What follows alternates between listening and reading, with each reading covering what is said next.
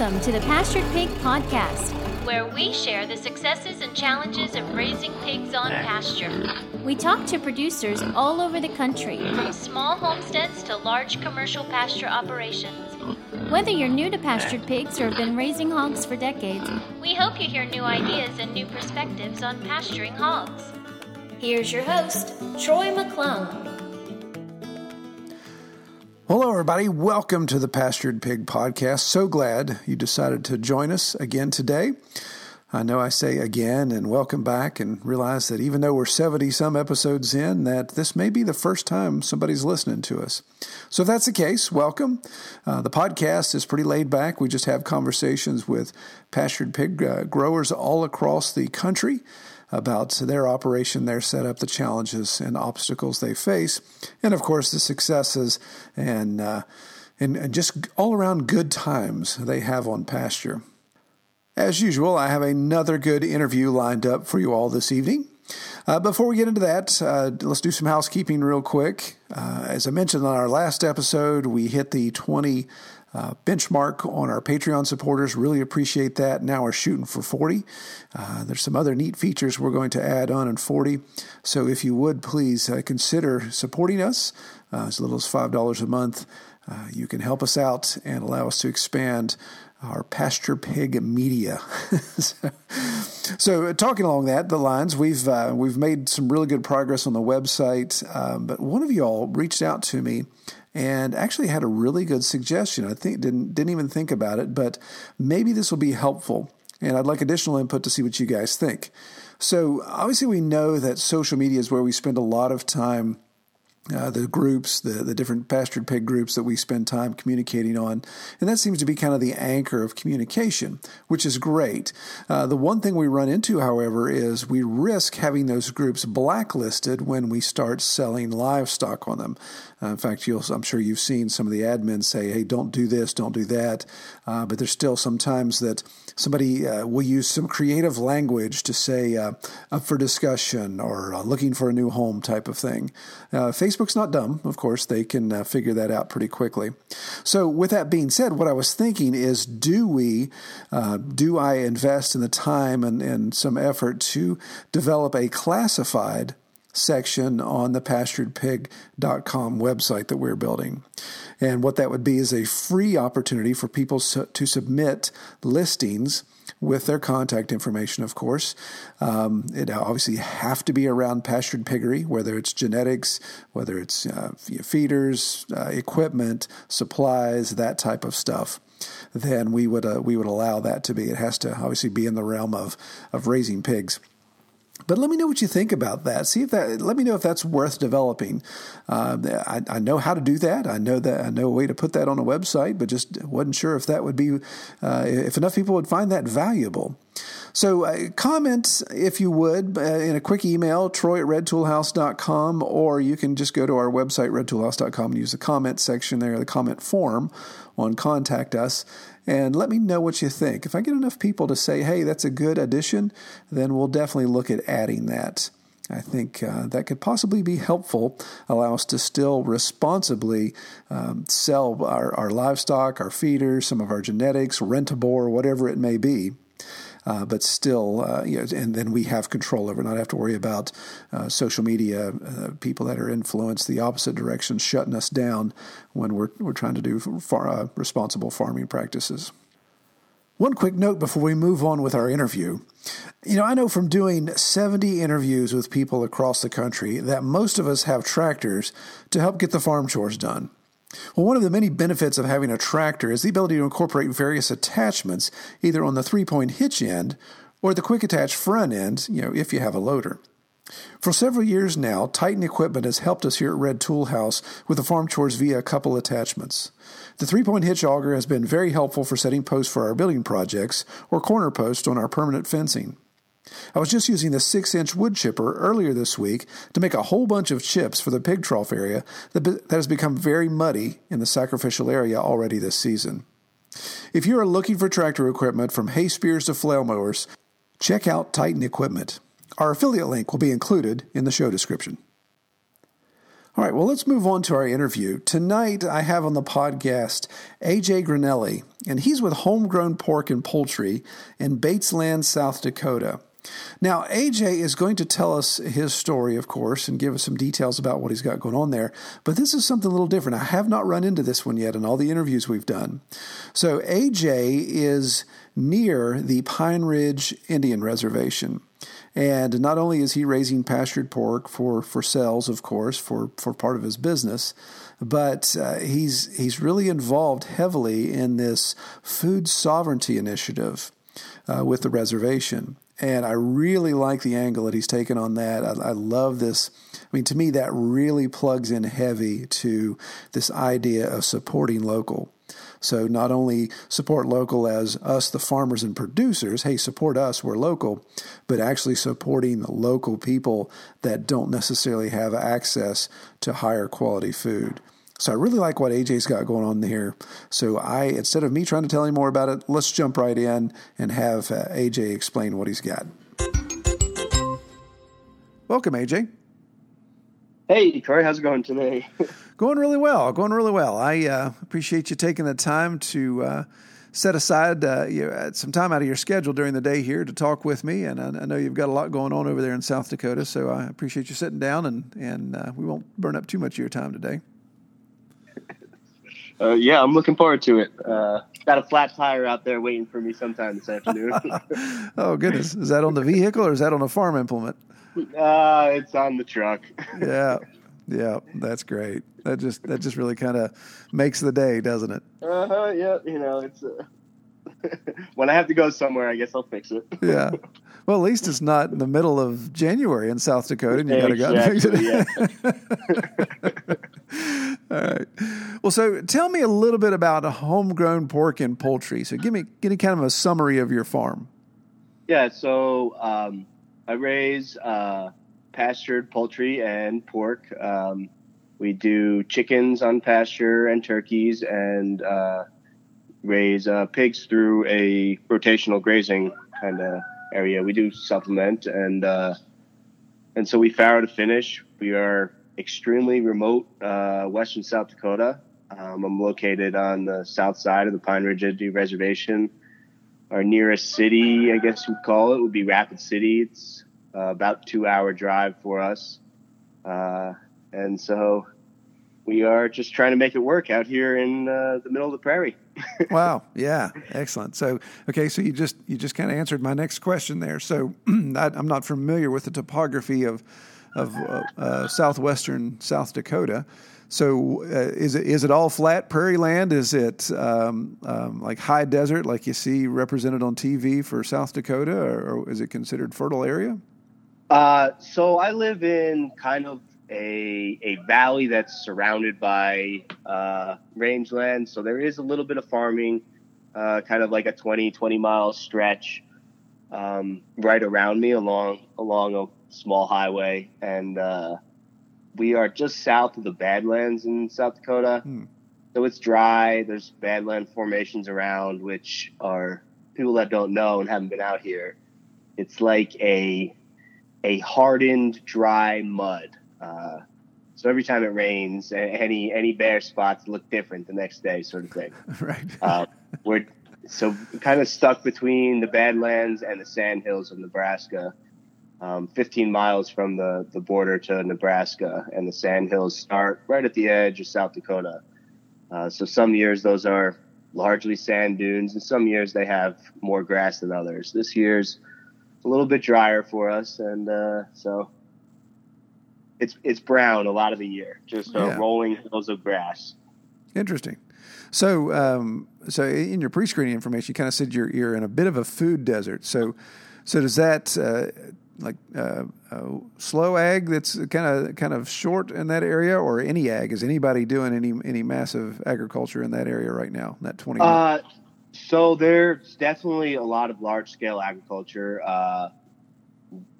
Cattle is going to be the biggest thing. There are kind of in some areas, some people run some sheep, but largely cows are the biggest agriculture, whether that's cow calf, and there's lots of bull breeders and and all different facets of the industry there. Some farming, large-scale farming, monoculture farming goes on.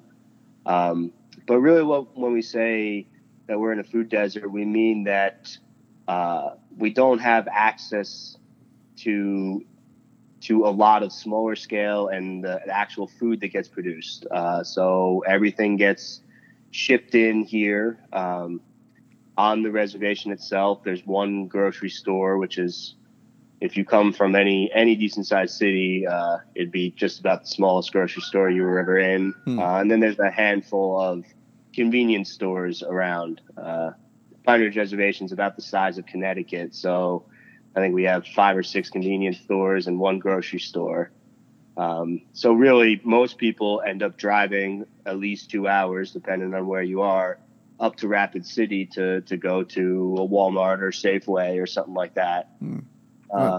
So access to fresh food is pretty limited. To you grow your own garden or you don't really have it. Yeah, interesting. So that's kind of what we describe as a food desert. Yeah, that makes perfect sense. And it sounds like logistics are an issue, and we'll get into this as we go through each of our topics here. But it sounds like maybe the theme of this is how you manage logistics, being so remote and so rural, and when it comes to things going either in or out of your farm. Right. I mean, so that's kind of how we got started. My neighbors and I, about 7 years ago. I didn't originally grow up in Western South Dakota. I'm from New York State originally, and I moved here about 10 years ago and was a teacher for 7, and we just had trouble getting food. I moved way out in the country, and when I say way out in the country, I mean we would get stuck for a week or 2 at a time in the middle of winter when it snowed. You know what I mean? Right. Yeah.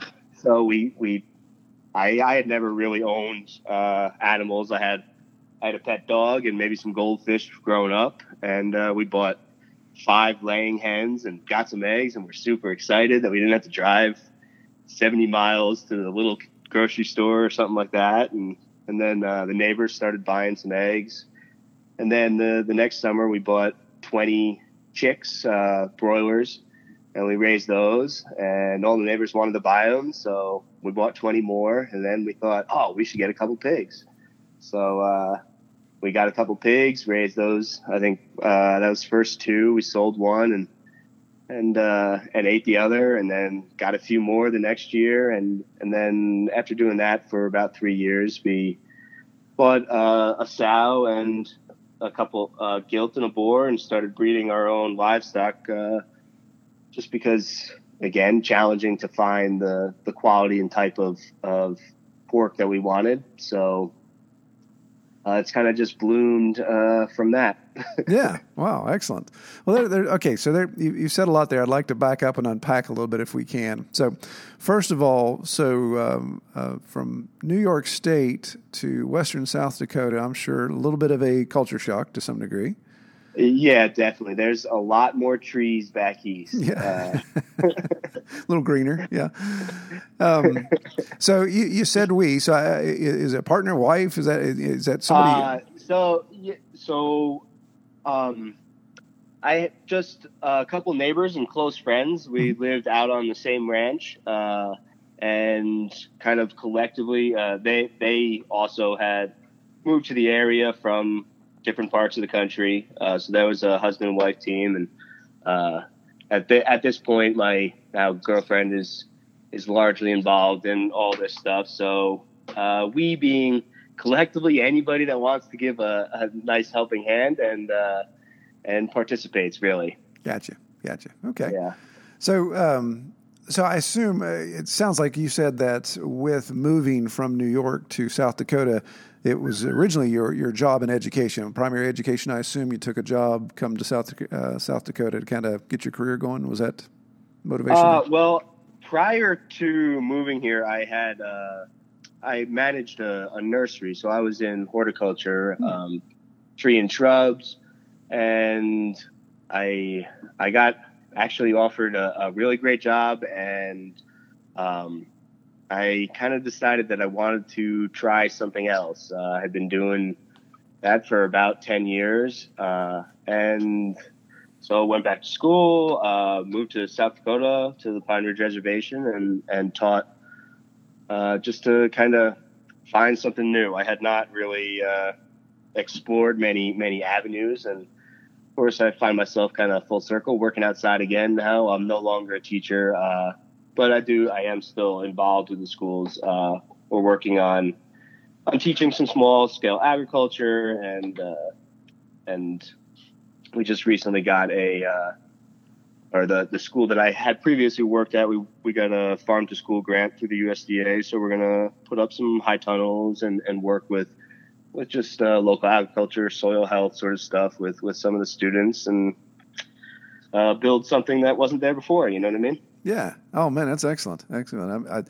I'm sure there's some really interesting stories you could tell about working on the res and all the things that go along with that. Yeah. So it's essentially a different country within this country. Yeah. I mean, I am a guest on the lands of the Lakota people, right? And so it's a really unique experience. And just the different types of people that I've been able to meet, I never would have been able to get in living in the Hudson Valley in New York State. You know what I mean? Right. Yeah. So it's been rewarding, and coming up on here 10 years. So kind of in now.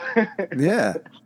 So very cool. So let's talk about the evolutions of once you're there in South Dakota teaching, and then acquisition of farmland or leasing of farmland. How did you go from? Because I would assume that when you moved to South Dakota as a teacher, you weren't necessarily buying hundreds of acres or looking for hundreds of acres in that situation. No. So tell us about that transition and what you ended up with there. Yeah. So when I first moved out, the reservation schools typically have teacher housing. They're always trying to incentivize however they can to get staff in extremely rural places all across the country. I don't think that's super unique to this rural location. It's hard to keep people in education. So I lived in teacher housing. And then I decided that, I live in the middle of nowhere. Why do I live in the tiny little town it's about 500 people, but neighbor is 100 feet from me. So I found an old ranch house on the edge of someone's ranch and traded her for a couple of years of fixing the place up so that I could live there. And then did that for about 4 years and had a great little place way out in the country. It was about 20 miles to a paved road. Wow.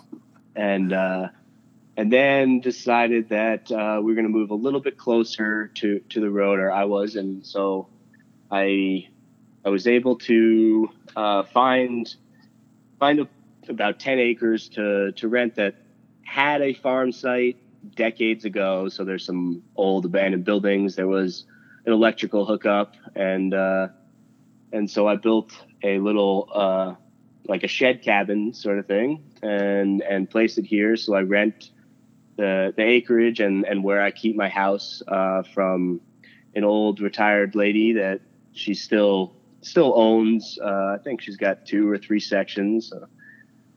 So a couple thousand acres. And it's the old farm site that her husband, I guess, mostly grew up on, and she lives about a mile down the road in the house they built about 30 years ago. And we have a great relationship. She loves seeing the old farm site active and my big gardens and pigs and chickens. And she always tells stories about how she raised her kids milking a cow and collecting eggs and driving them to town 30 miles every week when her kids were young. So, she's 80 years old, has never lived more than about 25 miles from here. So it's great to talk to her and just hear the evolution of the place here. You know what I mean? Over the past few decades. Yeah.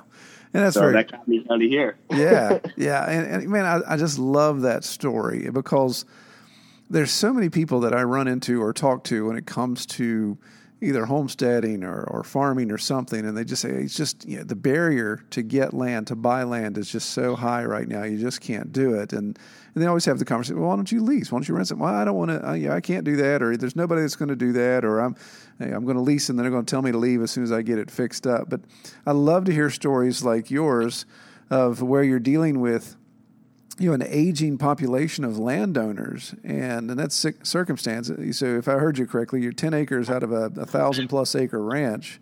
So you're in the scale of things, you're like a little percentage over here in the corner, but you're utilizing the land, and the property owner is nostalgic from what she's seeing you do and raise, and it's a win-win situation. She's obviously getting income from it. She's getting the personal touch of knowing that somebody's using the farm, and of course, you're getting access to land that you don't have to go out and have all that money up front to purchase.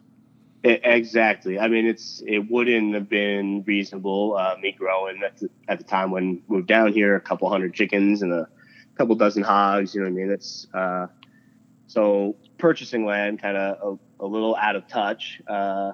And it wasn't easy finding this spot. And, there's lots of people that are leery also about somebody bringing pigs and saying that they want to run them around on their grass and things like that. And Right. Like, well, I don't know. Right, exactly. But especially a New Yorker with pigs. I mean, that makes it even worse, right? Exactly. So when I first got out here, a lot of people were always like, this guy, he's in Easter, he doesn't even know anything from a hole in the ground. And, right. And now it's pretty funny. Everybody drives by and they're always pulling in.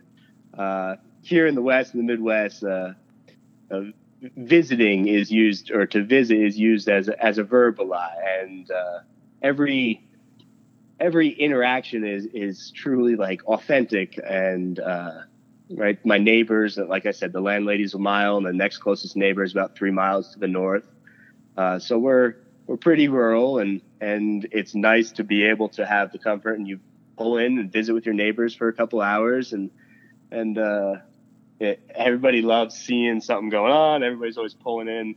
During the fall, while the turkeys are growing, they usually rotate around right next to the road, which is a few hundred yards from my house, and at night they're all perched on their coop. It's on a trailer, or not their coop, but it's kind of like just a wagon where they all sit up, and the headlights of the cars light them up, and everybody all falls always telling me, and oh my God, all the turkeys, they look right at you when you go by, and you all see the pigs down in the bottom and everything, and so it's great. Right, yeah, no doubt. Excellent. Yeah. Yeah, that's wonderful. So of course, I'll ask you this question, then we'll get on to some details of the farm itself. But so which is worse in your experience right now? Is it a New York Hudson Valley winter or a Western South Dakota winter? Which hurts more? South Dakota winters are pretty tough. Yeah, it freezes, and it freezes real hard. I can't, the term that they call it, I think the point of isolation or something like that. It's the center of North America. So about 3 miles from here is the point that is farthest from any ocean in North America. Oh, so our temperature fluctuation is phenomenal. Yeah. Every year we get into the -20s for a week or two, and every summer we're into the hundreds for a couple weeks. So it's a wide range. Yeah, sounds fun. Yeah.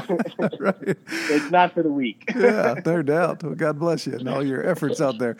So, it's funny. I'm looking at your website, and I'll post this information down in our show notes so you guys can see it as well. But in my mind, I don't know why, for some reason, when I think of the Dakotas, I always think of it just totally slipped my mind. But there was a movie with Val Kilmer, and I don't know why I'm going this direction, but it was about the Indian reservation. He's an FBI agent out there, but he's got Native American blood, whatever. So it shows all this Badland stuff, and that's what I just keep picturing in my mind. Is like, my goodness, AJ's out here in the middle of this god awful desert, highlands type thing.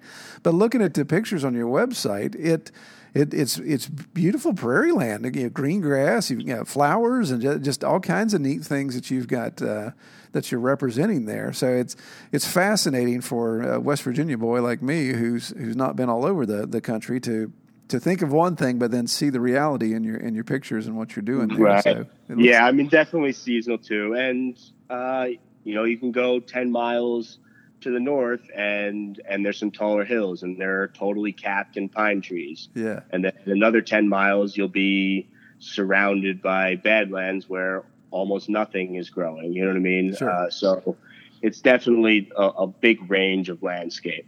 Yeah. Excellent.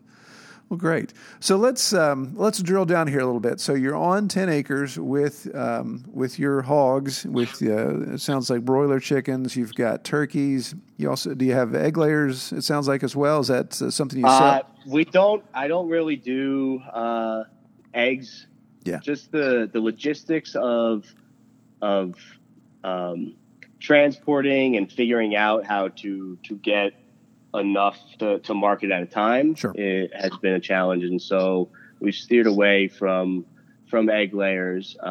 There's a few dozen chickens roaming around the place that lay eggs, and some of the close neighbors get eggs here and there. But primarily the business is pork and then pastured poultry also. Yeah. Meat. Yeah. Okay. Yeah. I heard your rooster in the background earlier. He was giving some commentary there. So.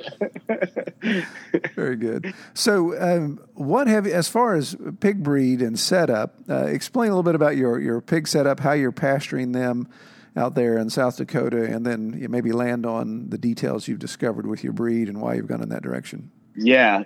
So I started with I got a Berkshire sow that was bred when I picked her up. So that was our first. The guy was like, I don't know, I think that maybe sometime in a week or a month, and didn't really know much about pigs. Said, all right, yeah, we'll have piglets sooner or later. Sure. And then sure enough, they dropped, and she did great, and we had basically no knowledge about farrowing, and she was just in like a field pen on about an acre paddock by herself, and popped out some piglets a few days after we brought her home. And she did great, built a nest, and we were just kind of so amazed. And then did a little more research and kind of starting to figure out how I wanted to work this whole system. So I knew that we needed to get a boar. I think that we AI'd once or twice, and I bought a young boar and a young gilt from, I'm sure you've heard of Carl Blake, and so that was an interesting day. Oh, I got a story there. Yeah, I always like stories about Carl. Yeah. So he put these two piglets on a transport trailer, and it was going across 80, which is about 4 hours south of here. So got up early in the morning to go meet the transporter at a Walmart right off the exit on I-80 in southern Nebraska. Get all the way down there. Great. Meet the guy, get the piglets, have them in dog crates in the back. Everything's going great.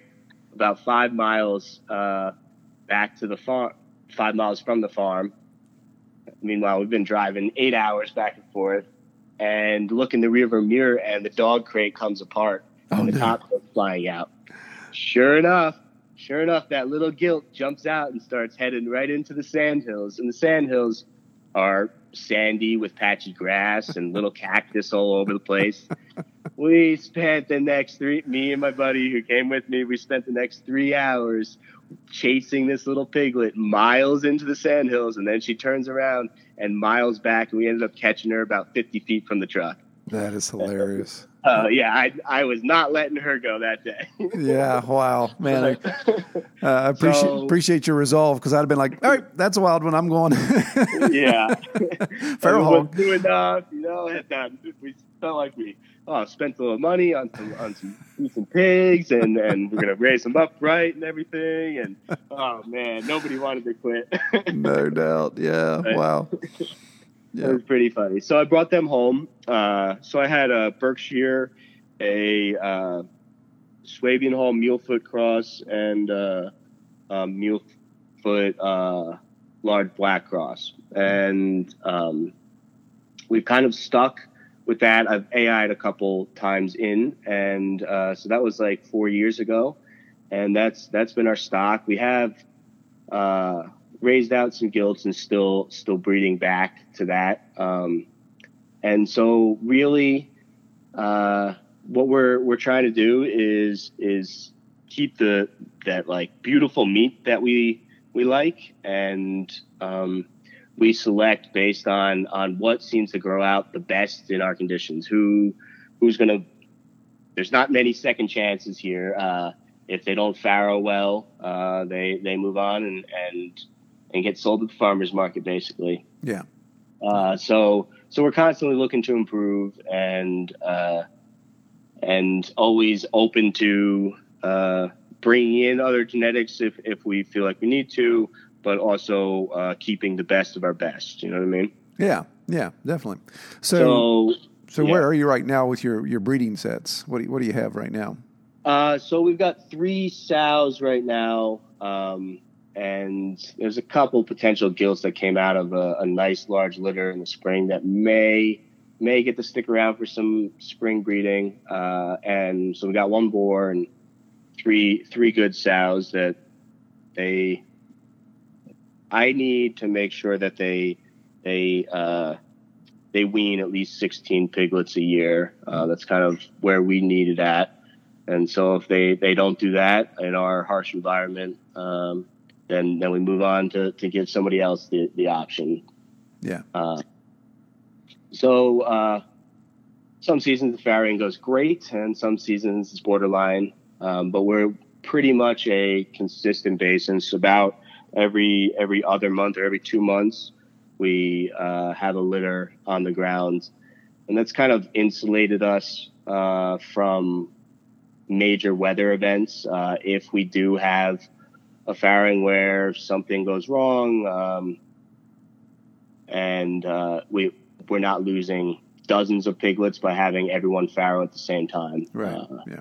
So we keep the breeding stock kind of separated and put in the boar as needed, and pull sows that are getting close to farrowing. But they farrow entirely on the pasture. I expect them to make nests. We have shelters out there in all the paddocks. So we run about a dozen paddocks, and that's spread over about 3 to 4 acres of the farm here. Through the coldest winter months, we're primarily giving hay instead of just continually beating up the pasture. Mm-hmm. I like to plant just through broadcast, and I find my sweet spot seems to be 24 hours before the pigs move, and it's always changing what we're seeding down in paddocks depending on the time of year. Yeah. And then all the growers, they are put together after weaning. So we do keep like a mixed group of growers, and as we have processing every couple months as well, then we pick off who's ready for market. Okay. So you've got varying age groups in your growers, it sounds like. And then have you had any issues with far as feed ration, and then been able to get the bigger ones knocking the little ones out, or how's that? So with plenty of feed space, we seem to do pretty good. Typically there's 30 to 40 growers, varying age. And sometimes if a group's weaned a little bit smaller, we'll keep them separate. We like them to get to 60 pounds or so that they can rest a little bit. But I think that like our herd size seems to be good. And since we've been doing this for a year and a half now, we haven't seen really major changes on grow out times. But we have seen major changes on reduced labor by having larger sets of growers. I don't know that we'll be able to stick with that forever. I know that some concerns, biosecurity, a lot of people like in-out, like complete groups. But right now that seems to be working for us, are pretty frequent moving and really selecting hard to make sure nothing gets to breed that doesn't thrive in the pretty basic minimal labor setup that we like to have. Nothing's mechanized here. So it's all by hand. We have feeders that we go down and pick up a ton at a time and fill up feeders, or a couple tons at a time. but no tractors or anything, any big equipment here on the farm. Wow, that keeps your overhead low then. That's good. That's the idea. We just being rural on the reservation, costs need to be kept down as much as possible. Already, it is like we obviously have to sell our meat for significantly more than what's at the grocery store, but the better we can keep closer. The reservation hovers around an 80% unemployment at any given time. Yeah. Wow. So it's definitely, there's a lot of poverty around. There's not a ton of money. And so we try to work kind of in that realm. About a little better than half of our products go up to Rapid City and the Black Hills, which is in western South Dakota. That's where like Mount Rushmore, Crazy Horse Monument is and whatnot. And then about half stays down here.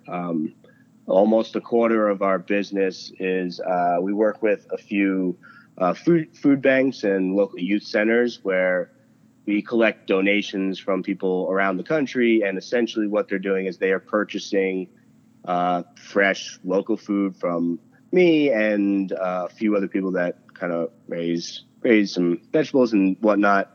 And we distribute that through food banks to people that would they find themselves food insecure at home. They don't have access or the financial means to get food like as this high quality. So that's a big part of our business too, which is really great. Yeah. Wow, man, that's a whole podcast right there. That's something that really intrigues me. And I run into that quite a bit actually here in West Virginia. When I put on my other hat as a marketing consultant, I work with a nonprofit that is basically homeless and addiction recovery and those type of things. And that's the thing we just keep seeing, that the impoverished people just don't have access to the wholesome food. And it's amazing the health benefits, especially when you're dealing with addiction recovery, the health benefits you get out of quality food versus the processed food that normally these men and women get, because it is a commodity. It is stuff that's just kind of laying around, or it's second or third hand.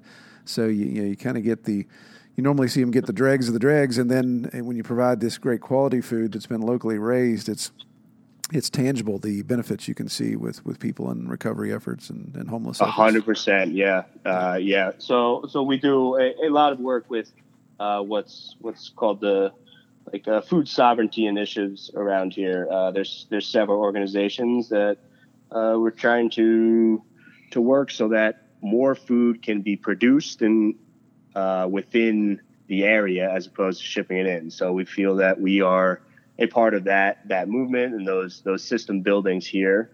And so by just being from a different area and also having connections kind of around the country, it's really nice to people that do have disposable income know that their dollars are going directly towards really high quality stuff. So that's great. We love it. Yeah, so I'd like to unpack that model a little bit. So it sounds like, and just kind of in summary, make sure I'm putting my thoughts together. So about half of your product is going north to where that is retail cuts or wholes and halves going to end user clients, customers. But then the other is sticking here because you've got a philanthropic area. Now, you're not the nonprofit, but you're just providing food through the nonprofit that purchases from you. Yeah. So when we first started doing this a couple of years ago, we tried to handle distribution, but it made a lot more sense for us to kind of have separate accounts to purchase, and then as food banks and a couple of the organizations that handle distribution of food and things like that. So we love partnering with our local food bank and once a month everybody will show up and be able to take home a chicken or some pork chops. People that would not have access to that are rely on EBT once a month sort of thing. So it's really rewarding and a great part of how we can be better members of our community, we think.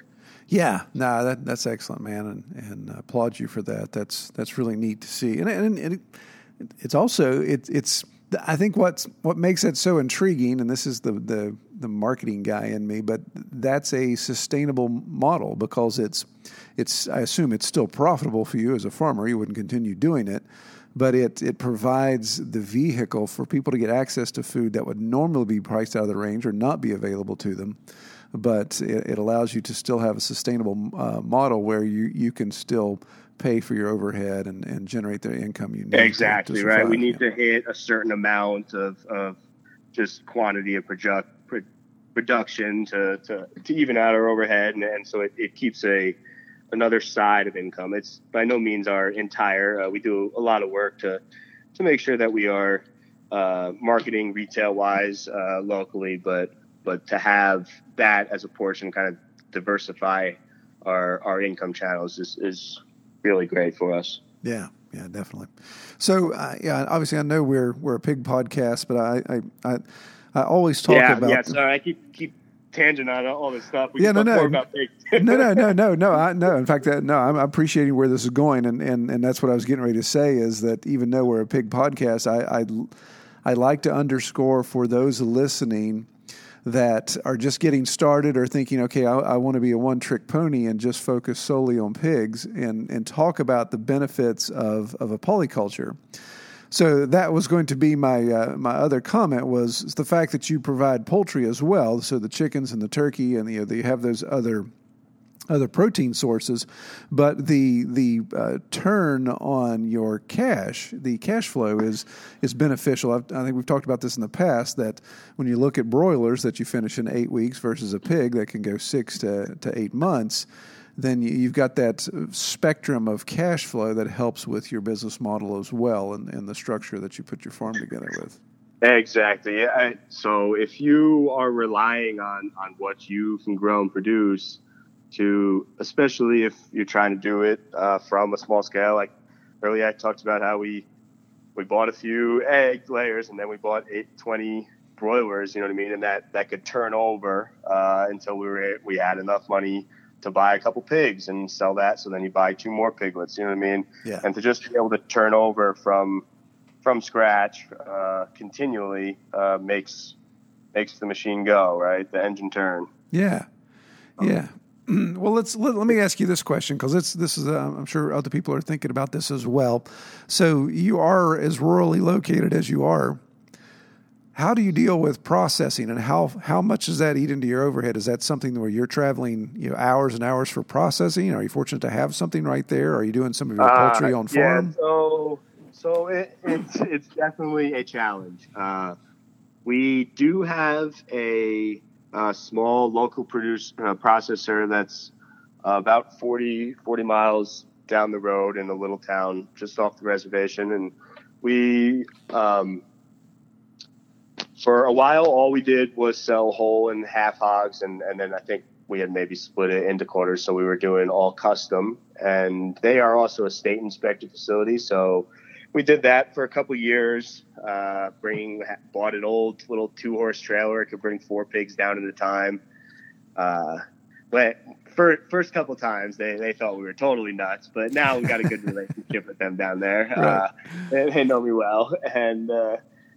And so we did that and have state inspected. And just in the past year, we've started bringing some hogs. We were able to buy a bigger trailer that we can bring 8 to 10 hogs at a time, about 3.5 hours away to a USDA facility. But the logistics of that are challenging too. Just getting there. Like yesterday, I left at 3 a.m. to get up to the processor by 6:30 in the morning to drop off pigs, and that's a USDA process. So we are moving our retail cuts to USDA. I'd like to be able to just get into Nebraska to sell, right? That sort of thing, or even possibly into Wyoming, which we're not too far from. So we've done state inspected, like I said, and we're slowly moving into, as it becomes feasible for us to do larger amounts at a time, USDA processing. But there's always challenges. Everyone has stories about challenges in processing, whether you have a whole bunch around you or none at all. It seems to be the theme of the bottleneck, right? Yeah. And that's, my goodness, and that's so frustrating too, especially because we're a little bit similar in the fact that we've got other state borders close to us, and we're a state-inspected state as well. And in that situation, it's like, man, I love the relationship I have with my state inspected because he's close. It's a little more personal. You usually have those better relationships than you do with a large USDA processor. But the fact that you can't, as soon as you cross that state line, then it automatically becomes inappropriate. It's frustrating. Right. Yeah, very frustrating, right. I'm sure. So I can have people 15 miles away. They can come to the farm and purchase in state, right? Then they can leave with their meat. I can't bring anything right down to, I know, like a little town right in Nebraska that has a weekly farmer's market. I think that would be great, but that's a no-no. You know what I mean? Oh, yeah. Yeah. So there's challenges, and as we grow, it opens up more opportunities. Yeah, definitely. Yeah, it's one of those things that as we as producers, small producers, hopefully there's more of us. We just keep growing and growing, and then hopefully our state ag departments will start to look at this and see. It's I have conversations with our state ag, and they're like, it's frustrating. We get it. We understand. We got to have some guidelines in place, but it really doesn't make sense, like you said, that somebody can cross. In our situation, somebody can cross the Ohio River, come over to see me, buy a bunch of stuff, and take it back, and it's fine. But God forbid I meet him on the other side of the Ohio to say, here's a truckload of stuff. So, So, I mean, I understand just like you, both perspectives. I mean, the U.S. has a massive food system that is also largely considered the safest in the world. So we got to this point by setting this up, but the pendulum needs to swing so that we can maintain safe food, but just create better access across the board. I think everybody should be able to have good tasting food, if nothing else, right? Right, absolutely. Well, AJ, let's do this. Let's talk about future plans. So it sounds like, if I was hearing you correctly, your current operation, sounds like you're tying up about 4 acres with your pig operation, and I assume obviously your poultry's doing some other there, but what is your plans with the expansion? So if we look down the corridor in 5 years, where do you see yourself? Are you still on that farm? Are you expanding? Are you kind of staying status quo? What do you think?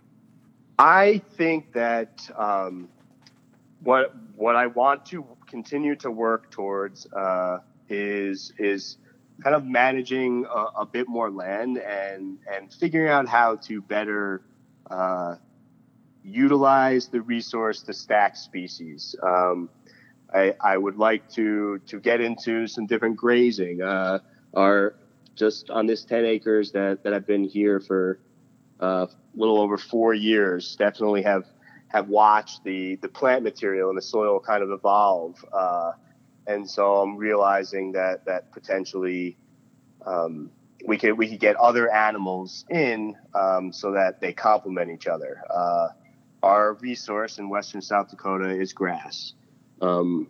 Pigs are hard on dry land grass. We get about 15 inches of rain a year. We're well below on pace for that this year. So the grass grows for a couple months every year, and then that's what you have. So I'd like to get into just a little bit larger scale land management area where we're using grazing and disturbance of pigs and poultry for cleanup. I think that bringing it all together is kind of the longer term goal. Yeah. No, excellent. So are you seeing in the 4 years you've been there, are you seeing the results of your rotational processing? Are you seeing a regenerative element there? Has it really manifested itself yet, or is it still?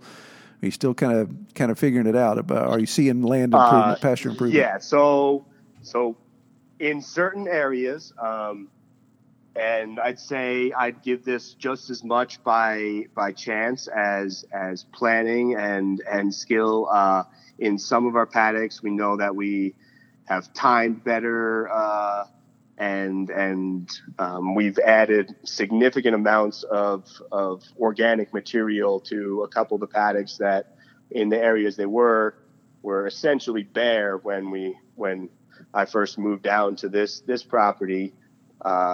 And it's funny. About a year ago, they updated, or maybe it was a year and a half ago, they updated the Google Maps image, and you can see it must have been late in the summer or so, and you can see the direct lineage of the greenness and what we had planted behind and where the pigs were at that point.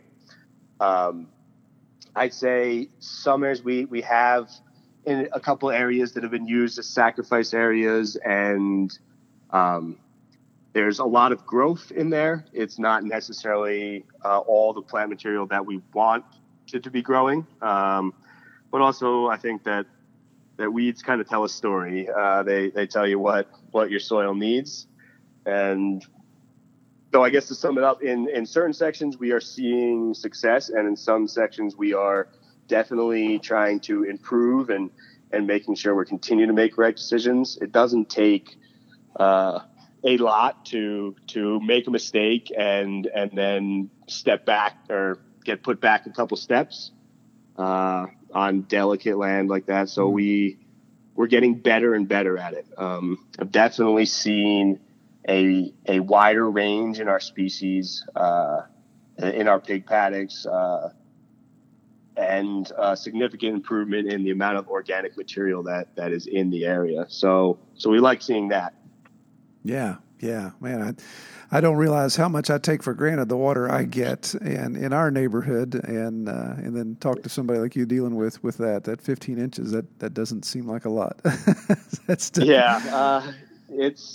see, we got a half inch of rain, almost like 0.4, about a week or two ago, and then I don't think we had a drop for 6 weeks before that. Yeah, wow. Yeah, it's dry. Yeah, with everything going on with hurricanes and stuff, I think we've had about 8 inches of rain over the last 3 weeks, so it's been substantial. Yeah. Yeah, I'd be more than happy to trade you. Ecosystems are adapted to it, right? And right, you can find what works there. There's going to be way differences in what it looks like there, where I'm sure that you can deal with, or you have issues with plugging up and hard compaction and mud. Oh yeah, it's not necessarily the same what we're looking at here, you know. Yeah, my big thing with where I'm located in West Virginia is topography. So erosion is a huge concern. So that's always the struggle, is mitigating soil loss, simply because pigs on the side of a hill and then 8 inches of rain. It's not a good combination sometimes. Farming is a wonderful, endless task on problem solving, is it not? Indeed, yes, it is, exactly. Excellent. Well, AJ, let me wrap up here with a question I like to ask everybody that comes on the podcast, and I won't let you escape this one either. But what is your best experience or favorite part about raising pigs on pasture? My introduction to fresh side pork, or pork belly. It's labeled as side pork here. And I had never had, and I love side pork now. I think being able to eat the product, the fruits of the labor that is better tasting food than I've ever had is so enjoyable to me. And I think it's great. That's my favorite part. Wonderful. Eating good food. Yeah, exactly. I love it. Cut to the chase. Nothing deep philosophical here. I definitely feel you on that one, man. Well, if people want to learn more about your farm, where can they find you online? Yeah, so we're on Facebook and Instagram at Homegrown Pork and Poultry, and at homegrownporkandpoultry.com is our website. Excellent. Anybody out there that has questions or wants to chat, I love talking about the things that we're doing, the projects that we're working on. And if you're ever cruising through Western South Dakota, call me up and love to visit. Cool. Absolutely. Yeah. Yep. Yeah. All right, man. Well, I appreciate you coming on, and I pray you have good luck with that flat tire, that it's not anymore. We'll get to it this afternoon. All right. Sounds good, man. Thanks, man. This was great. Yeah, appreciate talking with you. Take care. Well, I really appreciate AJ coming on the podcast. I thought that was an interesting take on what he's got going on up there in South Dakota. Well, I appreciate everyone that has responded and that we have scheduled to come on the podcast. I think we definitely have enough interviews lined up. We're actually in the books already to get us through the holiday season and into January. But that doesn't mean we're not looking for more. So if you would like to be on the podcast, if you would like to have a specific conversation about a specific topic, then let us know. Or if you would like to recommend somebody to be on the podcast, just go to redtoolhouse.com, click on the Pastured Pig Podcast link. Soon that's going to be the pasturedpig.com website where we have all this. Hoping to launch that here before the end of the year. But anyway, click on that link. You'll see the contact form. It's just some basic information you can put in there that helps me figure out who to reach out to and when to reach out and what we're going to talk about. So check that out if you want to come on or you know somebody that needs to be on there. Well, I pray everyone have a great week out in the pasture, and we look forward to sitting down and talking with one of you all again. All right, take care. We hope you have enjoyed this episode of the Pastured Pig Podcast. To learn more about our podcast or to submit topics or recommend guests for future episodes, Visit redtoolhouse.com.